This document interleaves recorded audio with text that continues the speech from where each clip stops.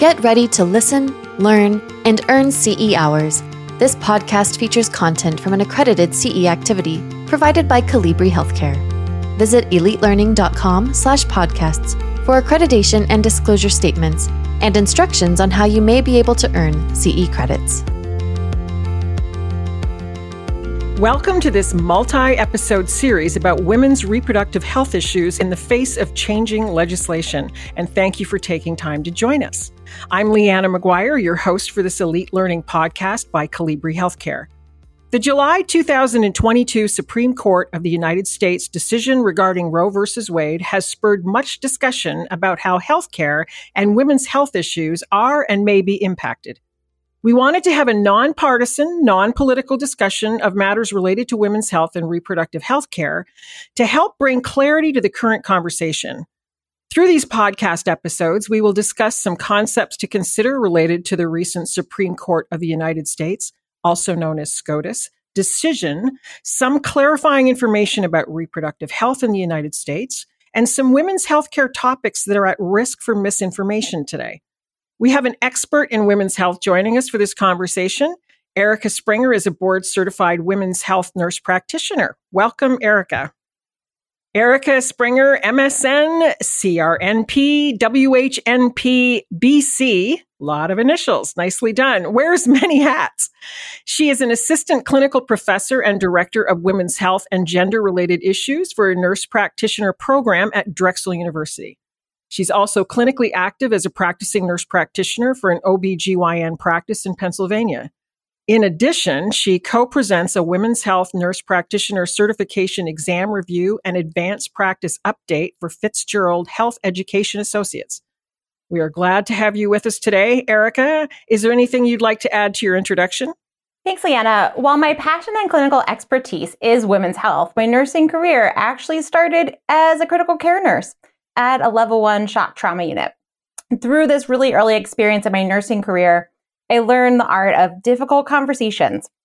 I was raised also as the second child of teen parents who are still happily married.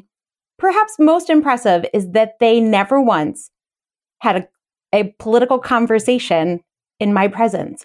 Perhaps that's the key to their happy marriage. So my undergraduate studies took place at a small Catholic college, so diverse background, and currently I'm pursuing a doctorate in nursing practice. My full-time job, focuses primarily on clinical components of the women's health and gender-related nurse practitioner program, as well as health assessment and pharmacology. So pretty broad. My academic interests include experiential learning, simulation. I love to create interdisciplinary experiences, and we've even collaborated the nurse practitioner students with some of our law students at the university. Wow. You certainly have the women's health background, the related academic and clinical experiences to help explain more about this topic to us today and spread awareness about these matters. And I'd like to hear more about you personally and the many aspects that have helped to shape you personally and professionally. That's really interesting. Let's jump into the discussion at hand. Changes to laws and healthcare policies create a need to understand how to navigate the new and different healthcare environment based on the influence and effects of those laws and policies. But sometimes misinterpretation, the surprise of the announcement of new legislation-related matters, and rumors begin to circulate, yielding possible misinformation. Why don't we begin by discussing Roe v. Wade, what the SCOTUS decision from July 2022 was, and what it all means for us now? But first, some background info. What was the Roe v. Wade decision from approximately 50 years ago in the 1970s? So back in 1970, the state of Texas had a law that abortion was illegal unless it was to save a pregnant person's life. Henry Wade was a district attorney in Dallas County, Texas at that time. Norma McCovey, known as Jane Roe, the Roe in Roe v. Wade, was a young woman who lived in Texas at the time. Her biography includes quite the traumatic childhood and adolescence with abuse, substance use, and an array of religious affiliations throughout her life. Her first pregnancy occurred at the age of 18, with her first 2 offspring being placed with adopted families. And it was actually her third pregnancy, which really brought about this as she sought an abortion. She was unable to access a clinic because it had been an illegal clinic. and had been shut down for the authorities. And so she didn't have access to that choice. So Texas lawmakers were looking for women to use as part of their fight to legalize abortion. And so they connected with Jane Roe. And so the argument was that bans on abortion were unconstitutional, as it infringed on the personal privacy as protected by various amendments, the 1st, 4th, 5th, 9th, and the 14th. So this went all the way to the U.S. Supreme Court and was decided in 1973, long after McCorvey's third child had been born and adopted. For the past nearly 50 years, this benchmark case kept states from legislating against abortion prior to viability, which we'll talk about, or the ability of a fetus to live outside the womb. So this viability line really determined balance between a person carrying a pregnancy and the state's protection of the fetus. Roe versus Wade served as a precedent for SCOTUS cases regarding marriage equality, same-sex intimacy, and contraception access as well. So it goes far beyond just abortion. Sure. Okay, that was really informative to learn more about the background of that case. And now in 2022, what was the SCOTUS decision related to Roe versus Wade? The actual case that SCOTUS had to discuss was the Dobbs versus Jackson Women's Health Organization. Is that right? So the case of Dobbs versus Jackson Women's Health Organization followed a 2018 state law in Mississippi that banned most abortions after the 15th week of pregnancy based on a last menstrual period. Mississippi already had a law in place since 2014, and that law prohibited pregnancy termination beyond 20 weeks, not viability. So interestingly enough, even though 20 weeks is prior to that typically accepted viability of 24 weeks, nobody had contested it. And neither had any of the similar laws in other states, despite Roe versus Wade protecting through viability. So there was already discrepancy. It just hadn't been contested until this Dobbs versus Jackson case. So who's involved? Thomas E. Dobbs was the state health officer with the Mississippi State Department of Health. Jackson Women's Health Organization was the only abortion provider in the entire state of Mississippi. The Mississippi State Department of Health claimed that abortion is not constitutionally protected and that the viability standard doesn't allow for states to protect maternal and fetal health. They also claim that Roe versus Wade was outdated because of availability of protective measures for parents in the workplace, things like leave time, pregnancy discrimination protections, childcare assistance.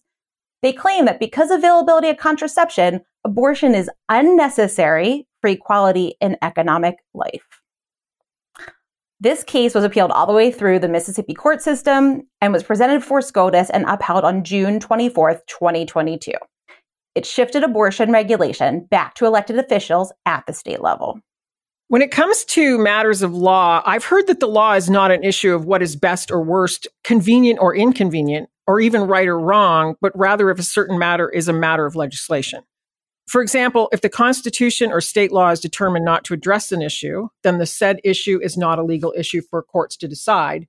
It's outside of the court's control.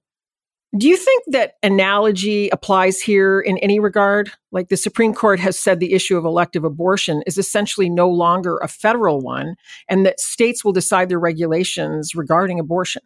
This is obviously complex, particularly with regards to pregnancy termination, right? Right. Some would say that a fetus is a life, regardless of gestation, and killing a life is absolutely a legal issue and should fall under legislation. Simple. It gets really complex when we look at it from different cultural perspectives as to whether a grouping of human cells with electrical activity is a living being with the same rights as the host parent who's carrying the pregnancy.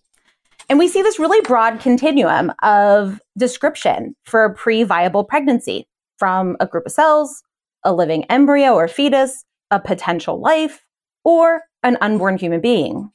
When we look at it from various religious and cultural perspectives, abortion becomes much more of a moral question than a legal one.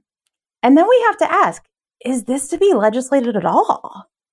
Thus, when we look at Roe versus Wade, it was approached as a liberty of privacy. It kind of makes sense when you look at it that way and why it was approached that way.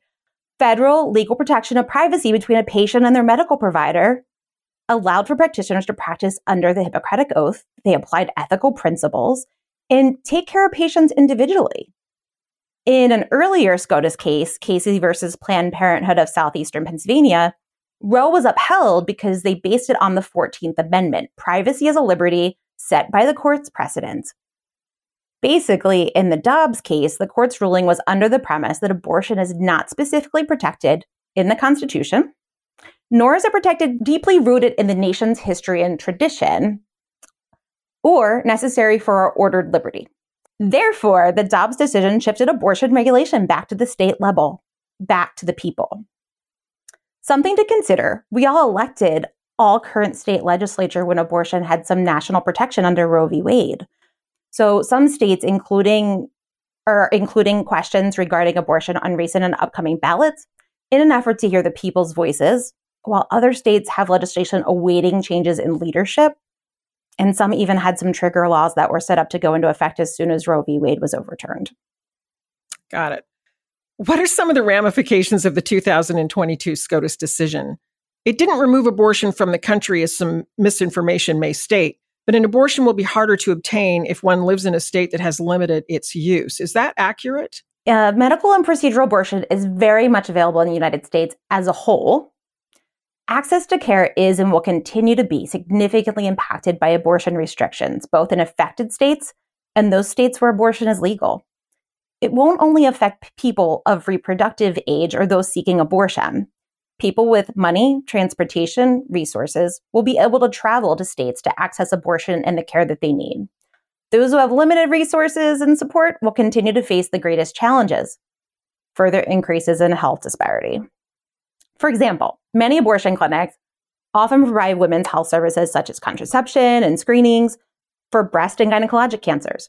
If these clinics close because they're no longer allowed to offer abortion services, patients lose an access point to wellness and preventative services as well. We're already seeing a shifting in resources. We have increased number of patients in states allowed to provide abortion services, and it's putting a strain on those providers and staff. Patients that are local to the clinic who may also obtain contraception and screenings at that source, they may have delayed access too because they're overflooded. Providers may choose to practice in states where they have a lower risk for litigation. For example, I practice in a state where abortion is currently legal. If a patient comes to me with a desired pregnancy and I identify there's no fetal cardiac activity, there's no heartbeat, there's these guidelines that I follow to get a diagnosis of a missed abortion or a non-viable pregnancy. Simple. I can give the patient options. We can talk about expectant management. We can talk about medication to promote passing of the tissue. We can talk about a dilation and evacuation procedure or a D&E. This conversation is between me and my patient, and together we decide what's best treatment for them for the very sad loss of their very desired pregnancy. If I step back and look at this same situation in a different lens, in a state where abortion's illegal, I not only need to be aware of what the best medical care is for my patient, the best emotional support for them and their family, but now I need to think about what are the restrictions in place for providing diagnosis of this non-viable pregnancy? Is my still picture of an ultrasound going to be enough to prove absence of cardiac activity? It's not going to capture lack of movement. Since D&E procedures for missed abortions or non-viable pregnancy are the same exact procedure as an elective termination, will there be regulation around the procedure itself, regardless of the underlying purpose? Every major medical organization supports abortion as an evidence-based, comprehensive healthcare practice. But in the landscape of quickly changing state regulations, those in healthcare system will need to be very diligent. What are some of the possible ramifications of the issue of the legality of abortion moving from a federal to a state matter? What does it mean for now? In addition to changes in access in both abortion services, possible shifts in women's health services, the greatest ramification is inconsistency between states. Providing the same medical care or procedure to a patient in one state could bring criminal charges against a provider for doing the exact same procedure for the exact same reason in another state. You can kind of equate this to things like legalized recreational marijuana or concealed carry laws that vary from state to state. What is perfectly legal in one place could land you in jail in another state next door. So these variances in state regulations from state to state are not new. Variances in state abortion regulations from state to state are not new. States have imposed gestational age limits on abortion, the types of providers who can offer medical and procedural abortions, types and timelines of counseling prior to procedure, and even limitations as to the types of facilities that can allow procedural abortions to be performed. Even before this SCOTUS decision, these patient safety regulations, as they called them, varied among states, with some claiming they were not necessary for patient safety, but actually created this limitation to abortion access already. Essentially, the same awareness, prevention, education, and access we have balanced in family planning for many years will still apply. Awareness. Patients and providers need to be aware of the regulations where they practice and any potential barriers that are created. Prevention. We need to be really sure that we're at the top of our game with prevention of undesired fertility, both for patients and providers. This includes not only access to contraception and emergency contraception, but also access to wellness services. This is a time to fine-tune our systems for access to contraception. Sexual health amongst all genders can be addressed outside of traditional women's health arenas. Our primary care providers, it needs to be on everybody's radar in healthcare. Education. Providers and patient education is essential. I've known really highly educated people who think that if they have an unintended pregnancy, they just call their OBGYN and they can just get a prescription for a medication abortion. It's not that easy. Access. We have to continue working to identify and eliminate barriers to care. Small things. So avoiding placing unnecessary barriers for effective contraception and promote use of highly efficacious contraception. Things like annual exams for contraception prescriptions. We can divorce those two things. We can prescribe contraception without having a patient have to present to the office for an annual exam. It's evidence-based practice. Waiting for insertion of long-acting contraceptives like IUSs or contraceptive rods. Waiting for their period. Those are no longer evidence-based, but it's still happening more than it needs to. And it increases the risk for unintended pregnancy when we have these unnecessary delays. A couple of resources that I find really important for providers to stay up to date with what their current legislation is in their area, Guttmacher.org and KFF.org, are really doing a great job at updating current state regulations on abortion. Okay. And how do abortion laws work at the state level? In general, most states have some type of legislation that either supports access to abortion or it limits by gestational age, fetal cardiac activity. It may allow for abortion as the result of rape or incest if the proper reports have been filed. In addition to the federal protections, which we'll discuss later, some states have exceptions written into their law for medical emergencies where pregnancy would put the mother at risk of harm or death. Enforcement varies. Example, in Texas, a citizen can actually file charges against an abortion provider, while in most states where abortion is illegal, providers or abortion seekers can be prosecuted just only by law enforcement. Okay. And can you speak about insurance? I'm really curious about this. How might insurance be affected by changing laws regarding abortion or birth control? There's always been a misconception with this. In general, elective termination of pregnancy has never been well covered by many insurance plans, though the exact same procedures used and are likely covered for medically required cases for health and safety of the carrying parent. The Hyde Amendment, which is a federal restriction, it was enacted by Congress, and it's assured that federal funds cannot be used for abortion services, with exceptions of rape, incest, and severe maternal risk. So states can choose to use their own funds to support abortion services within their Medicaid programs, which provide health benefits to those of low income and special needs. This does extend to other federally backed insurers as well, and oftentimes commercial payers or commercial insurance companies use those similar federal Medicare and Medicaid guidelines when they decide their own coverage restrictions. So overall, it's never been well covered anyway. So the change there isn't going to be as significant as what one might think. Something else to consider, our reimbursement system for medical services in the United States has changed a lot over the last 50 years since Roe versus Wade was put into place. Providers were previously paid for the services they provided. Now there's this complex balance between providers and medical systems and insurance companies or payers, and that's how reimbursements determined for care and services provided. I really don't foresee these changing laws making coverage better for most states, and in some ways may offer further support for insurance plans to avoid covering abortion services. We have seen, interestingly enough, some employers who publicly are offering, with regard to abortion access, reimbursement for abortion-related expenses like travel for their employees. Something to think about with technology, remote employment has become an option. So an employee may live in one state, but their health plan may be administered in a different state. We may see some things there with the differences in requirements by state and what health insurance has to cover and employment regulation there. Okay. And how might the SCOTUS decision impact the issue between the FDA's stance on medically induced abortion via pill form and elective abortion? Many of the same states who put abortion bans in effect after the Dobbs case was decided have also made efforts to block medication abortion. The two medications used in the FDA protocol for medication abortion are mifepristone and misoprostol. Mifepristone is a progesterone antagonist, and it works by blocking progesterone receptors. Progesterone is necessary for developing pregnancy.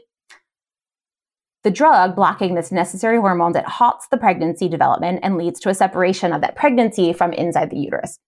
Many of these same states have bans on abortion already had significant regulations on this medication. Things like counseling that was necessary, performance of an ultrasound that the patient sees, waiting periods, regulations as to who can dispense the medication. For example, in Pennsylvania, I, as a nurse practitioner, cannot dispense this medication. Misoprostol is a prostaglandin. It causes the cervix to soften. It dilates and causes the uterus to contract. While it's used in combination with mifepristone for medication abortion, originally the FDA approved it as a stomach medication, believe it or not, and as pre-medication for some gynecologic procedures. We use it before we put in IUDs sometimes. And it's also part of some of the protocols used for medication abortion alone without mifepristone. States typically regulate the practice of medicine. However, the FDA regulates medication safety and efficacy in the United States. Medication abortion lies in the realm of both. So typically in the US, because of supremacy law, federal regulation supersedes state legislation. So in this case, the federal support of mifepristone and misoprostol would prevail. Now, while the supremacy clause was intended to extend to prescription drug regulation, remains to be determined through current litigation. So there are ongoing cases with this and yet to be determined a bit. Some also argue that the dormant clause supporting interstate commerce prevents an individual state from banning a safe and effective drug. However, significant regulation around its use is quite possible and in many ways has long been in effect. Yet another argument is that the abortion ban that essentially bans the drug itself is not being banned by the state. Therefore, the FDA regulations are not being violated at all. It gets really confusing. Right. Finally, some say that since the state bans are not related to safety, they don't conflict with the FDA regulations whatsoever, and it's fine. So I really see there being some to be determined with this one. Yeah, I see that. What do you foresee as an impact on illegal abortion or self-managed abortion as a result of changing legislation? When humans are desperate or determined, they will go to great lengths to do what they think they need to do. And the overall concern that I hear is that we'll see an increase in illegal or unsafe abortion in areas where abortion is illegal or difficult to access. We definitely saw this prior to Roe v. Wade, a decrease in abortion complications after that decision was made in 1973. So patients will seek self-managed medication abortions either from sources not regulated by the FDA or with little to no medical oversight. They might ingest large amounts of harmful substances. Those who are uninformed regarding medication abortion are likely to attempt physical means of ending pregnancy, such as insertion of physical objects, and we see this in studies. We may see an increase in unsafe abortions occurring in states where abortion is illegal, some even using devices ordered off the internet. Because illegal and self-managed abortions are not reported, we're really only going to have a sense of the complications of those who actually seek care, and will they seek care. What are you seeing in your clinical practice since the SCOTUS decision? The majority of patients in our private practice are really highly educated and consistently have their basic needs met. We're having lots of discussions about the best, most effective contraceptive method for them. And I've definitely seen an increased number of referrals for sterilization procedures. This is in the state of Pennsylvania, where abortion laws have not changed. and was significantly regulated prior to the SCOTUS decision. However, November election outcomes could really potentially change this here, and I'm seeing my patients really take action about it. One of the most impressive cases that I had recently was a patient in her late 20s. She had never been sexually active. She had always shared with me she never wanted to rear children. She didn't want to birth children. She didn't want to parent children. She actually requested a pre-op consult for permanent sterilization because she just wants to make sure that her reproductive choices, that she remains childless and it can't ever be impacted. Wow. Well, thank you for explaining some of this background information about the legal cases and the possible impacts on people and practice experiences. That's all the time we have for episode 1. Thank you for joining us. We will continue the conversation in episode 2, covering helpful terminology, statistics, and clarifying information with regard to abortion and healthcare. A very sincere thank you to Erica Springer. This is Leanna McGuire for Elite Learning by Colibri Healthcare.